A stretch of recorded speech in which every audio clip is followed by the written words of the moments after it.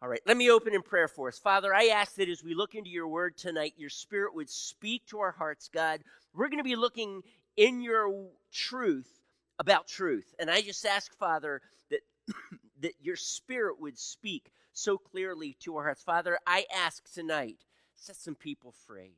Anyone who is bound up, Lord God, by lies, set them free tonight. But Spirit of God, you speak. Spirit of truth, you speak tonight.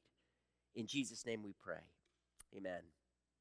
Some of you are familiar with a gentleman by the name of General Wainwright. General Wainwright was in World War II, and in 1942, as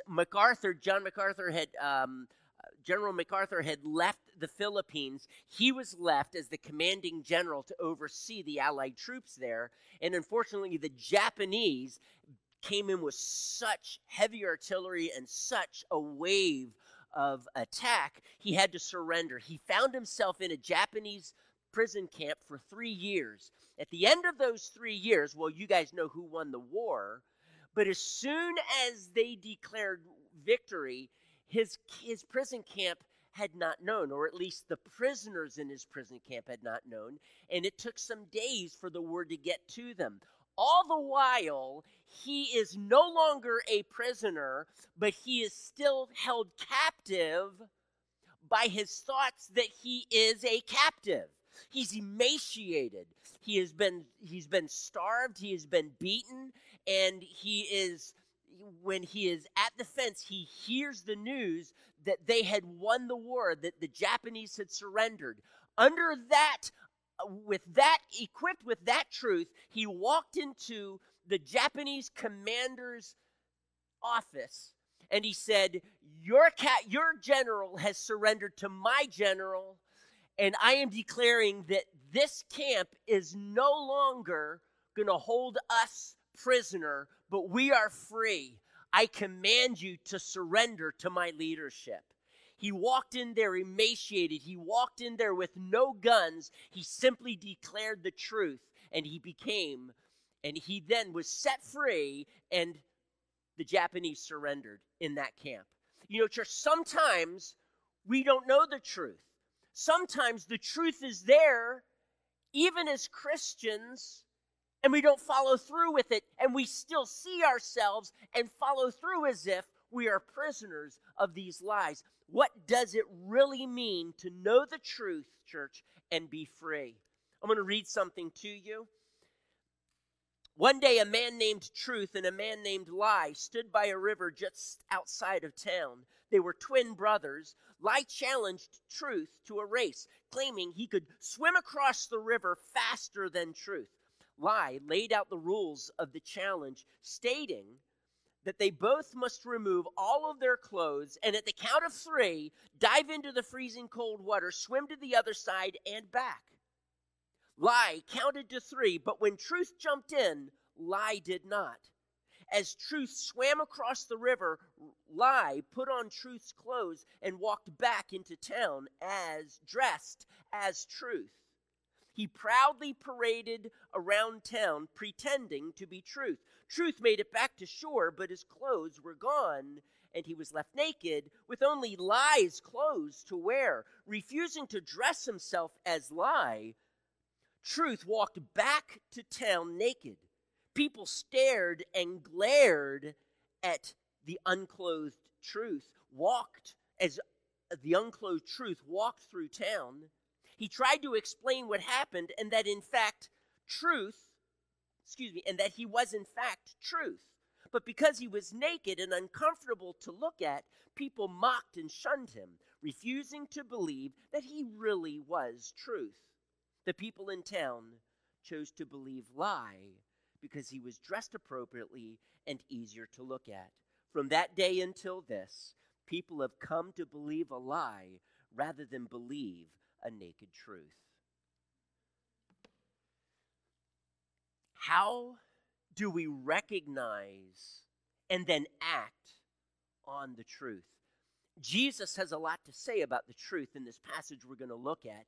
John chapter 8, starting with verse 30, we're going to read through verse 47. Before I begin, let's realize, though, that Jesus is still preaching, he's still teaching, at the Feast of Tabernacles only about 6 months before he would die on Passover Day. So this is probably around late September, early October. He died probably around late March, early April, give or take, in that general, because Passover varies according to our Julian calendar. But Jesus is preaching. Last week, we started off and he was declaring, I am the light, and if I am the light of the world. If you refuse to believe that I am, you will die in your sins. And this was his challenge. And then verse 30, it says, even as he spoke, many put their faith in him. To the Jews who believed him, Jesus said, if you hold to my teaching, you are really or truly my disciples. Then you will know the truth, and the truth will set you free. Church, it doesn't say then you will tell the truth, and by telling the truth, man, will you feel a whole lot better about yourself. It doesn't say that. By knowing that truth, the truth will set you free. They answered him. Now, these are the ones who said that they believed him. We are Abraham's descendants and have never been slaves of anyone. How can you say that we shall be set free? Jesus replied, I tell you the truth. Everyone who sins, there is no exception here. Everyone who sins is a slave to sin. Now, a slave has no permanent place in the family, but a son belongs to it forever. So if the Son sets you free, you will be free indeed. I think we sang something like that just this evening, huh? I know you are Abraham's descendants. You are ready, yet you are ready to kill me because you have no room for my word. I am telling you what I have seen in the Father's presence, and you do what you have heard from your father. I wonder whose father it is. Abraham is our father, they answered. If you were Abraham's children, said Jesus, then you would do the things Abraham did. As it is, you're determined to kill me, a man who has told you the truth that I heard from God. Abraham didn't do such things. You're doing the things your own father does. We are not illegitimate children. Literally, that is, we are not born of sexual immorality or premarital sex or sex outside of marriage. They protested. The only father we have is God himself. Jesus said to them, so he's continuing this dialogue with them. Interesting within Jewish culture, many times in teaching, it's kind of a dialogue, if you were wondering. It's not like a sermon like we do where, my goodness, please don't interrupt. They would ask questions and the teacher would answer them. If God were your father, you would love me, for I came from God and now am here. I have not come on my own, but he sent me. Why is my language not clear to you? Because you are unable to hear what I say. You belong to your father, here we go, the devil. And you want to carry out your father's desire. He was a murderer from the beginning, not holding to the truth, for there is no truth in him. When he lies, he speaks his native language, for he's a liar and the father of lies. Yet because I tell you the truth, you do not believe me. Can any of you prove me guilty of sin? If I am telling the truth, why don't you believe me? He who belongs to God, or he who is of God, hears what God says. The reason you do not hear is that you do not belong to God. Wow. I wanted to ask you, did you see a contrast that John purposely sets up between verse 30 and verse 31? I want you to just now look at those two verses in your Bibles or your cell phone or whatever you're using to read from. Verse 30 and verse 31. There are those that believe in Jesus, verse 30. But what does verse 31 say? There are those who believed Jesus. Now, for John, that's a big deal. I'm not saying that they shouldn't believe him. There are many that believed Jesus, and they were truly saved. But for John, the language to believe in Jesus was unmistakably clear. They are now regenerated. They're now born of God. The Spirit birthed them. There is something miraculous that happens in their lives because as they believed in Jesus, God transformed them. And John is big in this, and therefore the Spirit of God comes in them and births, and there's now life in them. Rivers of living water now flowing out of them. And so Jesus, or rather John, is setting up a contrast here. There are those who unmistakably believed in Jesus. Then Jesus said to those who believed him. So some of those who believed him, they kind of believed him, but not necessarily believed in him. And he tells them, to this group, remember, it's the Jews. Those are the enemies. Those are the ones persecuting and opposing Jesus. To those Jews that believed him, now he says, hey, if you hold to my teaching, then you're really my disciples. And at that point, then you will know the truth, and the truth will set you free. Now, I don't know what your translation says. Some may read, if you abide in my teaching. Some of yours may say, hold to, like the NIV. It may say, if you dwell in my teaching. Or it may say, if you continue in, or stay in, or remain in my teaching, you are truly my disciples. Let me suggest that this Greek word, meno, and John uses this word meno a lot in his gospel, and a lot in 1st, 2nd, and 3rd John. I don't know about Revelation, to be honest. I didn't check that. But he uses this word meno. Generally, this Greek word means to remain, to continue. There's this sense of permanence. And if you could think of time, then it would be linear, and it would be like an arrow, continuing. But John means something more than this in his gospel. He doesn't just simply want to convey a sense of holding on or a sense of permanence. I want you to listen to just a few passages that John uses. For example, in John 5:38, he says this. You have heard, I'm skipping back to verse 37, you have never heard his voice, nor seen his form, nor does his word, that is God's word, meno, dwell in you, for you do not believe the one he sent. Is he trying to say that the word does not remain in them? Well, no. For something to remain, then that means it's got to be in them first, and then it continues, it endures. Jesus is not saying that the word is even in them. It means more than just continuing. It's this sense of abiding presence. And that's why many, like the the NIV says dwell in. King James uses the word abide. Now, it can mean remain, but it can also mean to abide, to dwell in. 1 John 3. Let me read that to you. 1 John 3, 15 and 17.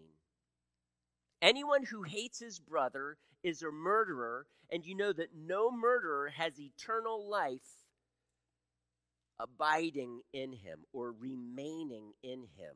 I'm going to suggest dwelling in him. See, a murderer, that is someone whose life is characterized by murder, does not even know the truth. There is no eternal life in them at all. It's not an issue of whether eternal life remains. So, and then verse 17, it says this, if anyone has material possessions and sees his brother in need, but has no pity on him, how can the love of God be in him? Or how can the love of God remain? Better dwell in him. I want us to see something in this word because of how how important this word relates to what Jesus is saying here. Because he says that if you abide in, not just remain in the truth, then you'll truly be my disciples. Jesus is not trying to say, hey, if you hang on to the very end, then you can conclude, and only then can you conclude that you're truly my disciple. You would never know if you're saved. Do you see what I'm saying here? If you have to remain in the truth until the very end, and that's when you will truly be his disciple, no. You don't have to have a track record of good works in order to become his disciple. Something happens when a person believes in Jesus, when a person abides in that truth. So we need to understand that when that happens, that's when we truly become his disciple. We are truly his disciple. We don't become truly his disciples when we die and we've hung on. No, when you abide in the truth, that's when you will know the truth, and that's when the truth will set you free. There are, in my profession and what I do as a vendor to dealerships, I do paint work on cars. There are others who do interior work and headliners. There are those who do headlight restoration. There are those who do wheels, alloy wheels. They shine them up, and where there's gouges, they fix them. And then there are those that do paintless dent removal, or PDR, paintless dent removal. There's two kinds of paintless dent removal. Most of them take up residence in a city or a town. They set up their business, and they service dealerships, as many accounts as they can. Others, however, they're what you call hail chasers. Have you ever heard of a storm chaser? If you've ever seen the movie, Twister, those are storm chasers. Those are tornado chasers. These are hail chasers. They follow the news report, and especially in the Missouri, Kansas, Texas, that corridor, that's where it tends to hail quite a bit in America. But wherever the hail falls, they want to go to those cities, because when the hail falls, if it's large enough, it puts numerous dings in the hood, roof, and trunk of a car. Consequently, they will get paid a couple of $1,000s a day doing this type of work. They will, for one car takes them about half a day, and they'll get paid $1,500 to $2,000, because it's better than just painting the entire car, and they'll remove all of those dings. So they make a bunch of money. They work half the year, and then they come home. Sometimes they continue to work, but sometimes they don't, because they made so much money. Those are called hail chasers. Here's the difference, though. One sinks roots down into their city. They take up residence. That's their home. That's where they're staying. They build relationships. They dig deep into the community, so to speak. There's relationships going on. They have good relationships, typically, with the car dealerships that they serve. They are trusted. There's a sense of permanence to what they're doing as they sink their roots down. That is the type of meno that John is looking at here. The hail chasers, those who kind of flit here and there, overnight, gone to the next day, to the next city, the next town, they don't have this sense of permanence. It's not as if, they live out of a suitcase. That is not meno. That is, however, how many people treat the truth. Oh, I like this truth. I think today I'll believe it. But if things get tough, they discard the truth. And Jesus is saying, I need you to truly sink roots down into this truth. Now, the NIV translates it, hold on. If you want to say grip with all of your might, it's a sense of tenacity, this sense of, I'm giving myself to this. Like a marriage, are you committed to the truth? Will you sacrifice for it? Do you choose to settle down or move on? See, meno is not just simply this time of endurance. It is this sense now of digging deep, of holding on, of with all of my heart embracing this truth and therefore living for it. Jesus said that if you abide in me as the vine you as a branch will bear much fruit. He's not just simply saying, if you remain in me. No, if you are connected to me in a life-giving way, instead of living out of a suitcase, you take up residence. This is where you're staying. This is where I'm living. That's meno. That's how the branch is to be connected to the vine. This is how we're to treat the truth. And if we do this, Jesus says, that's when you'll know the truth. You have to grab a hold of it. You have to say, yes, this is what I stand in. This is what I believe. And we grip it with our hearts, so to speak. It's not just verbal. Who wants to accept Jesus? I'll accept Jesus into my heart. When I was 8 years old, I raised my hand. I had no idea what I was doing.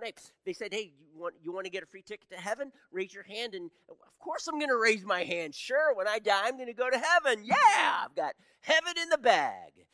No, it wasn't until I was 14, 6 years later, that I realized, my goodness, this is what Jesus is talking. This is what it means to believe in him. This is what it means. I'm going to stand on, I'm going to dwell in the truth. There's no overnight bag. I'm dwelling in the truth. This is my home. Is truth your home? If it is, that is when it's like this, yes, this is the truth. I know this truth. And when John uses this word, know the truth, he is talking about this sense of not just grasping it with our minds. You got to do that. But it is this experiential knowledge. It is knowing and experiencing the truth. You've heard me say this. You know what? That theology is not just intellectual. God formed truth, theology, to be experienced. Theology must be experiential.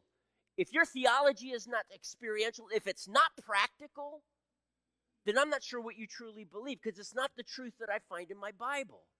And you can go through all the truths, all the theology. It is practical. What discourages me is in seminary, they generally separate theology from practical theology. Church, I want to just tell you, all theology is practical. Why? Because we're meant to experience it. We're meant to grasp hold, meno, the truth. Know the truth. Now, here's what happens. When you know this truth, it's going to set you free. It's going to set you free. Now, when Jesus says this, his hearers get offended. These are the very ones that said that they believed him. Apparently, they don't anymore. They don't like this inconvenient truth that they are slaves, because Jesus then goes on, everyone who sins. See, church, there's no exception. Everyone. Can you say that word with me, church? Everyone. Just one more time, please. Everyone. Everyone means every single one of you, and it includes me. If we sin, we become addicted to that sin. We become slaves to that sin. Now, they object. They say, wait a second. What do you mean the truth sets us free? See, they're thinking freedom, slavery. Okay, they got that right. But then they go on and they say, we've never been slaves of anyone. What? Excuse me. I just got to turn back to the book of Exodus. And then in the book of 2 Kings, in Exodus, they're slaves of Egypt. In 2 Kings and 2 Chronicles, they become slaves to Babylon.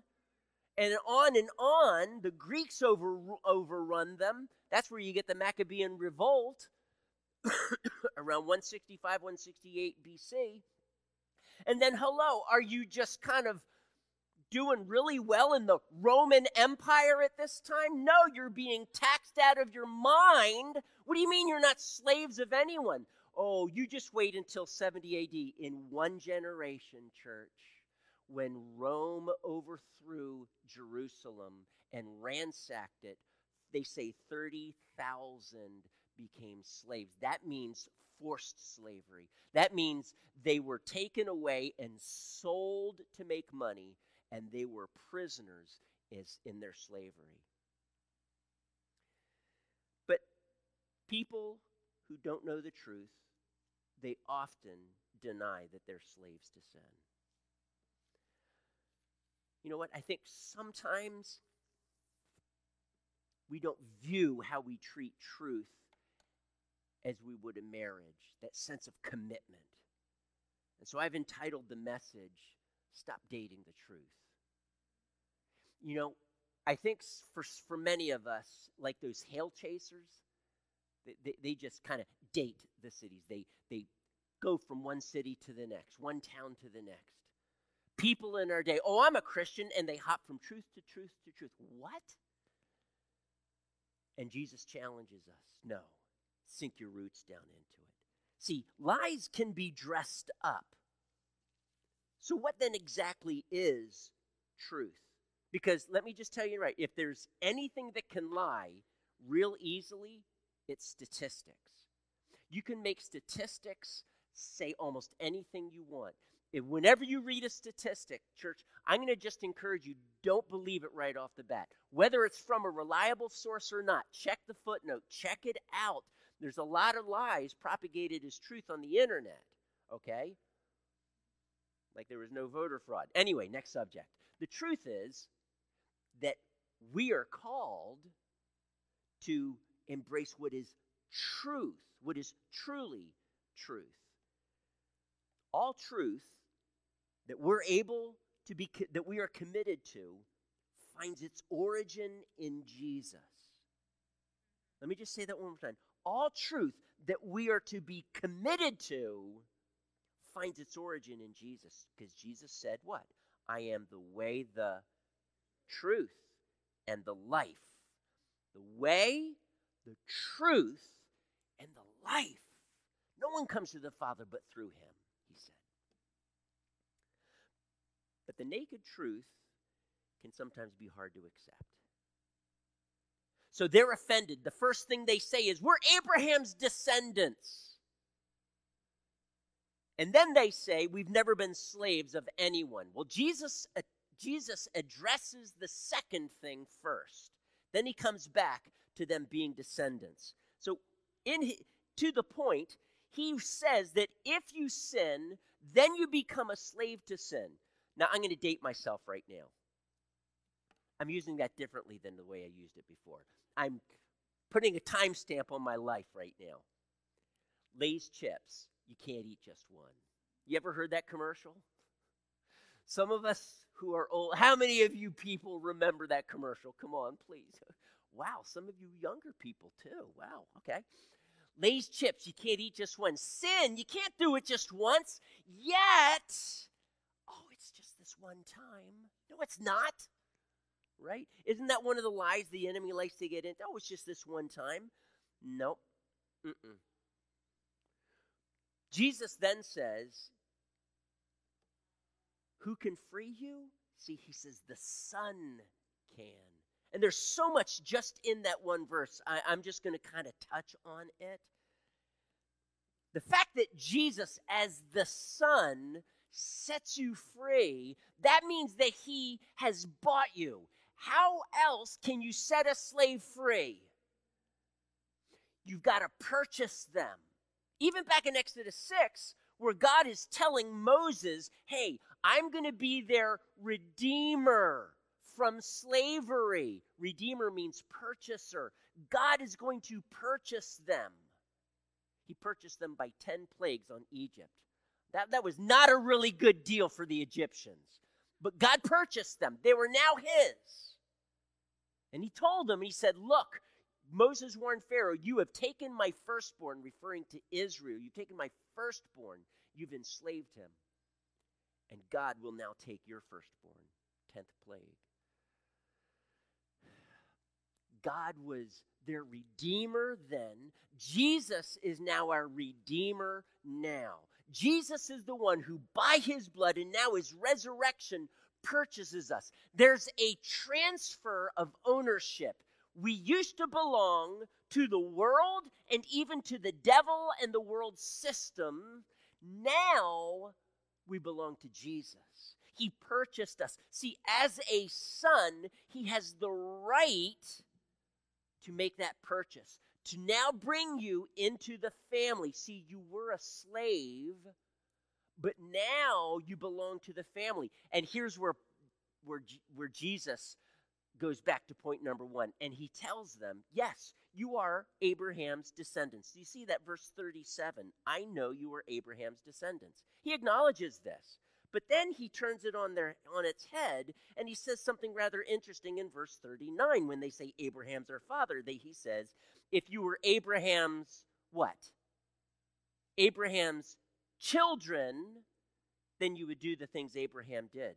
And Jesus is purposely setting up a contrast between Abraham's descendants, in the Greek it's seed, but descendants is a fair translation.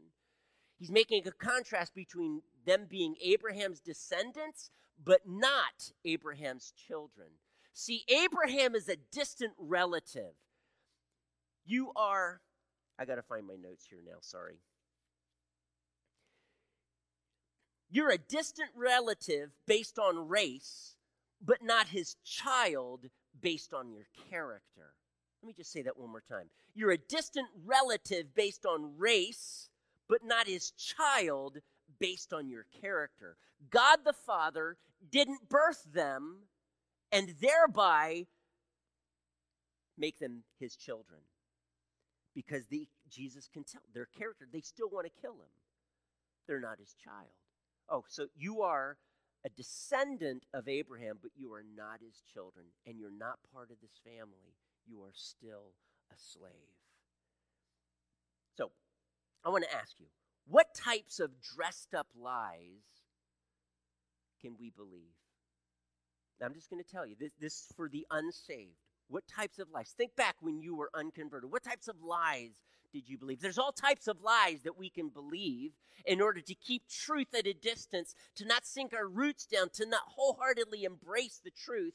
We will accept Satan's lies, and lying is Satan's native language.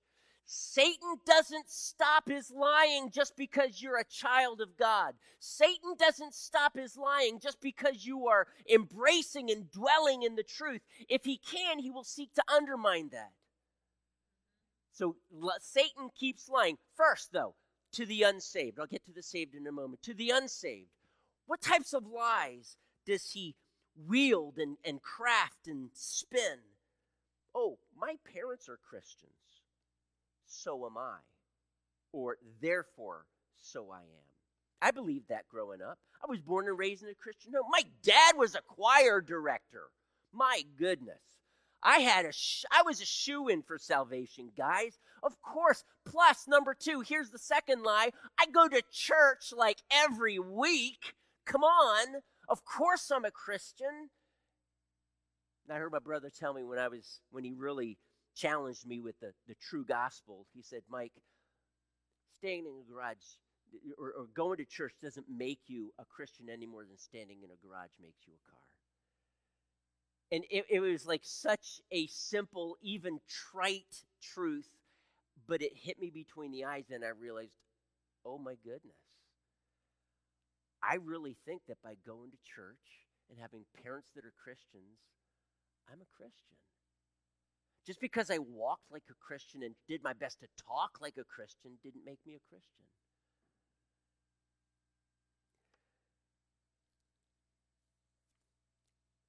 I said a prayer. When I was 8 years old and I raised my hand, yeah, but Jesus, I just pray you come into my heart. I receive you, Jesus. Amen. Woo, okay, good to go. Hey, back to my sin. And that's how I treated God.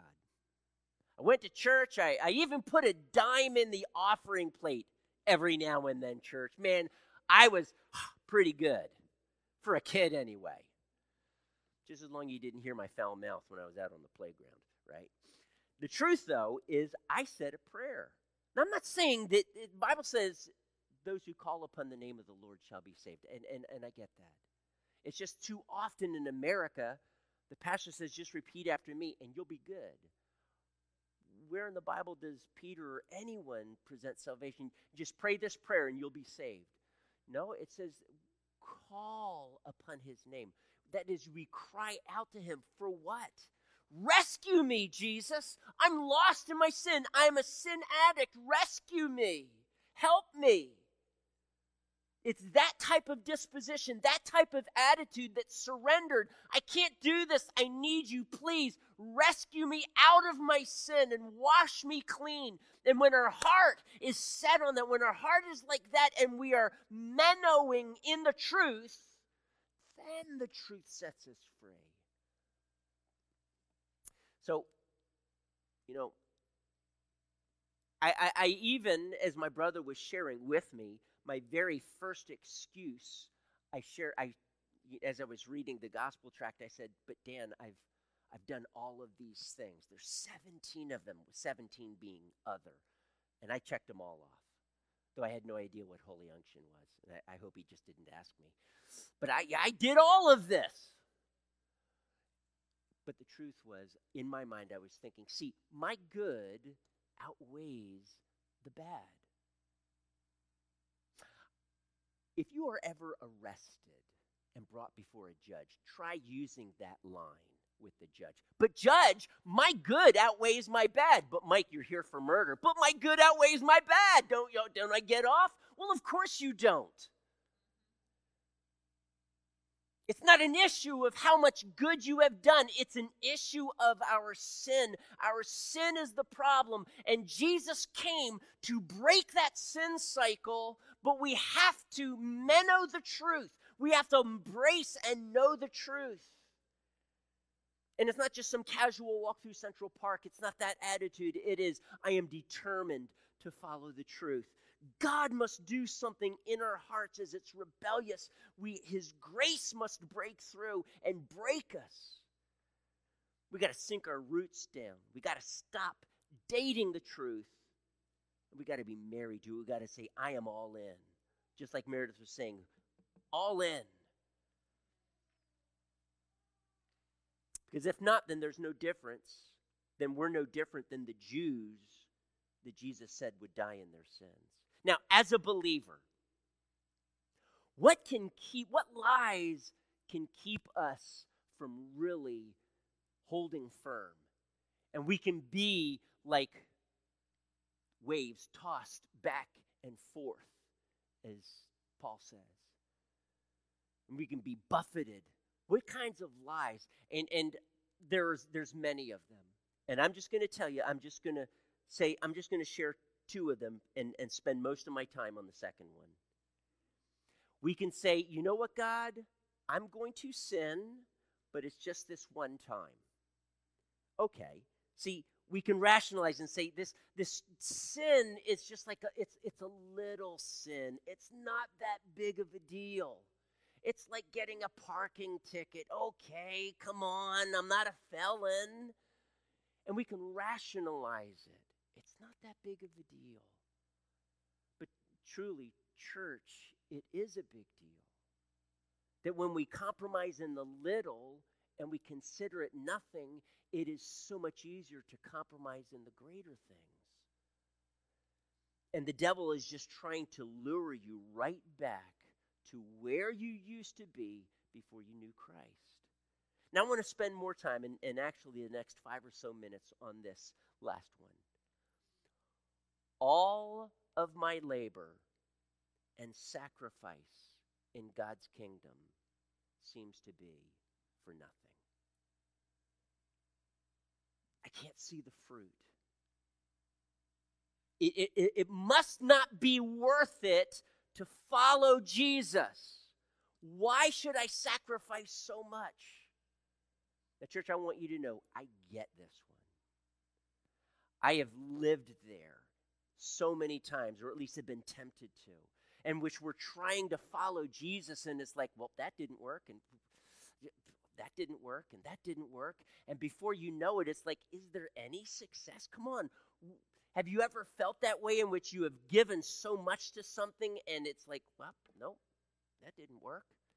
Number one, can I just tell you that God defines success very differently than we do? Very differently than we do. And then number two, God never promises that you will see the fruit of your labors. He never promises that. What a wonderful thing when we get to see it. And we get to see the whole scope of that. I tell you what, when One of the reasons why I don't mind doing paint touch-up so much is because I always get to see what it looks like at the end.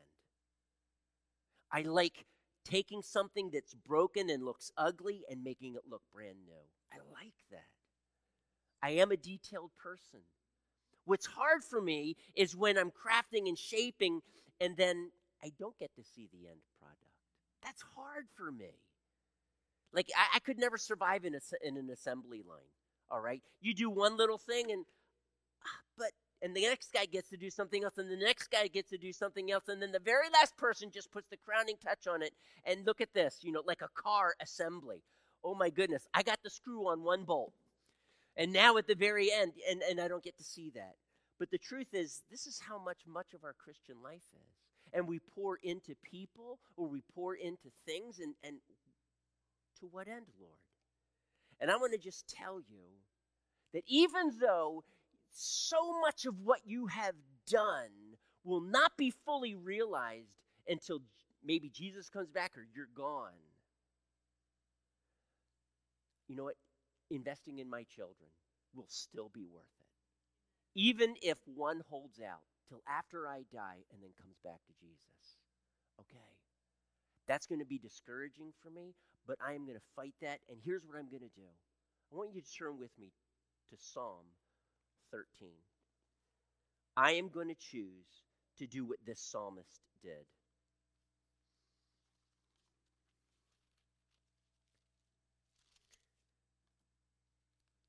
David is the psalmist, and he just gets down into reality with this. How long, O Lord, will you forget me forever? How long will you hide your face from me? How long must I wrestle with my thoughts and every day have sorrow in my heart? This is David's confession. Every day he wrestled with sorrow. How long will my enemy triumph over me? If it wasn't Saul, it was the attacking Philistines. It was his son Absalom taking the throne from him and betraying him. Wow. Look on me and answer, O Lord my God. Give light to my eyes, or I will sleep in death. My enemy will say, I have overcome him, and my foes will rejoice when I fall. But, and I want you to underline that word, highlight it, put embolden it, do something. But I trust in your unfailing love. My heart rejoices in your salvation. I will sing to the Lord, for he has been good to me. And here's what I'm going to challenge you. First of all, it says, I trust in your unfailing love. That is that sense of meno, though that word's not found there. That's that sense of holding on to. I'm going to trust. I'm going to trust in his unfailing love. It's real. It's not imagined. It's just not written on, black and white in a book. It's real. And I'm going to tell you what, if you're a believer, you have experienced his unfailing love. Maybe some of you have experienced it more than others. I would venture to say I've experienced it more than most of you, only because I'm 62 and you're not. The truth is, we experience it. We know it. It's true. I'm going to trust in his unfailing love. So we acknowledge the truth and we dwell in it, but then he does this. He says, my heart rejoices in your salvation. He rejoices in this truth. And I'm going to just ask you to do this. If you just feel like air's been let out of your tires, if you feel just kind of weary tonight, if you've been having like a hard week, and I know what really frustrates me is when I do a job and then it rains and I've got to do the job all over again. And now it's harder because now the clear coat's pitted with rain. And that's what a bear to take care of. But that happens. And there's just stuff in life when you pour your life into it, and it's like, well, guess that didn't work. Are you discouraged tonight? If you feel like you've given so much, but you just can't see the fruit from that, here's what I want you to do. You've experienced his love. Even this past week, you've experienced his love. The devil's probably whispering in your ear, contrary to that, because you're so focused on all of these things that didn't go right. What went right? What are some of those successes that when you put your hand to it, wow. How many of you cleaned dishes this past week? They were pretty clean, weren't they? Unless you had a really grumpy attitude and you could care less. No, you probably cleaned them and they shone. All right? And that's a success. I'm talking little things. Father, thank you. You know, this past week, because the business just had a very horrible last month, at least beginning. And then God came through and amazingly at the end of the month. And this month, God has blessed tremendously. Thank you, Lord. But on the other hand, the church's finances, it's like, I'm going to thank him for what he has done. Father, thank you for the amount of business that you blessed me with. Thank you for that. You know what? And if I can't find enough things in my life, I'm going to say, Lord, thank you for giving May a new job that she gets to start in just like 2 weeks. And it is awesome. And, you know, I'm going to rejoice with May in that. And I'm going to look around. I'm going to start thanking the Lord for how he has blessed each of you. And that gets my eyes off of the struggles, these momentary, light struggles. That's how Paul talks about them. They're momentary. They're light. As heavy as your burdens are, Paul is saying they're light compared to the surpassing glory that I am accomplishing in Christ. God is building something in my life, and now there awaits this amazing glory when I get to heaven. Church, I look forward to that. So today, I'm going to get my eyes off of these little failures, these little things that I just get so frustrated about. I'm going to take my eyes off of the struggles and the problems. It's not like I'm saying, oh, well, they're just not there. No, they're there, church. In your life, they're there. You're not going to wish them away. They're there. Today they're there. But I'm not going to focus on them. I'm going to focus on my King Jesus. I'm going to thank him for the fact that he's rescued me. I'm going to thank him for the fact that he's rescued all of my family, and we're waiting on one. I'm going to thank him for what an amazing wife that he has given to me. And when I think about my wife, I'm going to start thanking the Lord for all of those things about her that just amazed me, that I fell in love with her for. I could choose to focus on the negative. There's negative things in my life that she could probably has complained to the Lord about, okay? But she has learned the secret, and I'm so grateful. She's going to thank the Lord for actually the good things in my life. All right. And we do that too. It's a church. We're going to praise him, even though it's hard, and he's crying out to you, Lord, if you don't step in, the enemy is going to say, I've triumphed over him. The devil is just waiting. It's like he's ready to say, yes, I defeated him, or yes, I defeated her. Are you going to let him do that? David's remedy is, I'm going to abide in this truth. I'm going to trust in his unfailing love, and I'm going to rejoice. I'm going to find the good, and I'm going to praise God for it. Amen. Can you stand with me? I'm just going to lead us in prayer. I want you right now to allow the Spirit to start bringing things to your mind that you can thank him for. Focus on those things. Thank you, Lord, for this. Thank you, Lord, for this. One after the other, just thanking him. And if you've run out of things to thank him in your life, start thanking him for the things in people around you in their lives. Father, I just want to thank you that you called us out of darkness into your light. The Son has truly set us free as we've trusted and believed in you. Father, forgive us when in our weariness, and you so understand that, in our weariness and in our weakness, we have made a choice to focus on the negative, the problems, and we have not been able to count it pure joy when we have faced these trials. When we've looked in the cupboard and they're bare, we have focused on the emptiness rather than the fullness in here, in our hearts. And I just ask you, Lord, tonight, let there be a turn, let there be a change. And I just ask you, Father, that we would embrace truth. We would sing about it. We would declare it. Even as Meredith was just having us declare things, and when we say amen, we are amening truth. And I just pray, Father, sometimes we just need to get out of our lethargy and our self-pity and stand up and say, God is good. He reigns. He's seated on his throne. Thank you, Father, for all of these good things. You're a good God. You're filled with unfailing love. Unfailing love. That means it never ends. And God, I just pray, may we walk around our house if need be and declare that truth.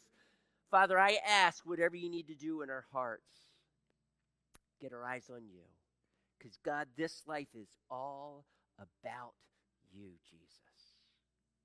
Thank you for this, God. All of the good you have in store for us. And we give you the praise in Jesus' name. Amen.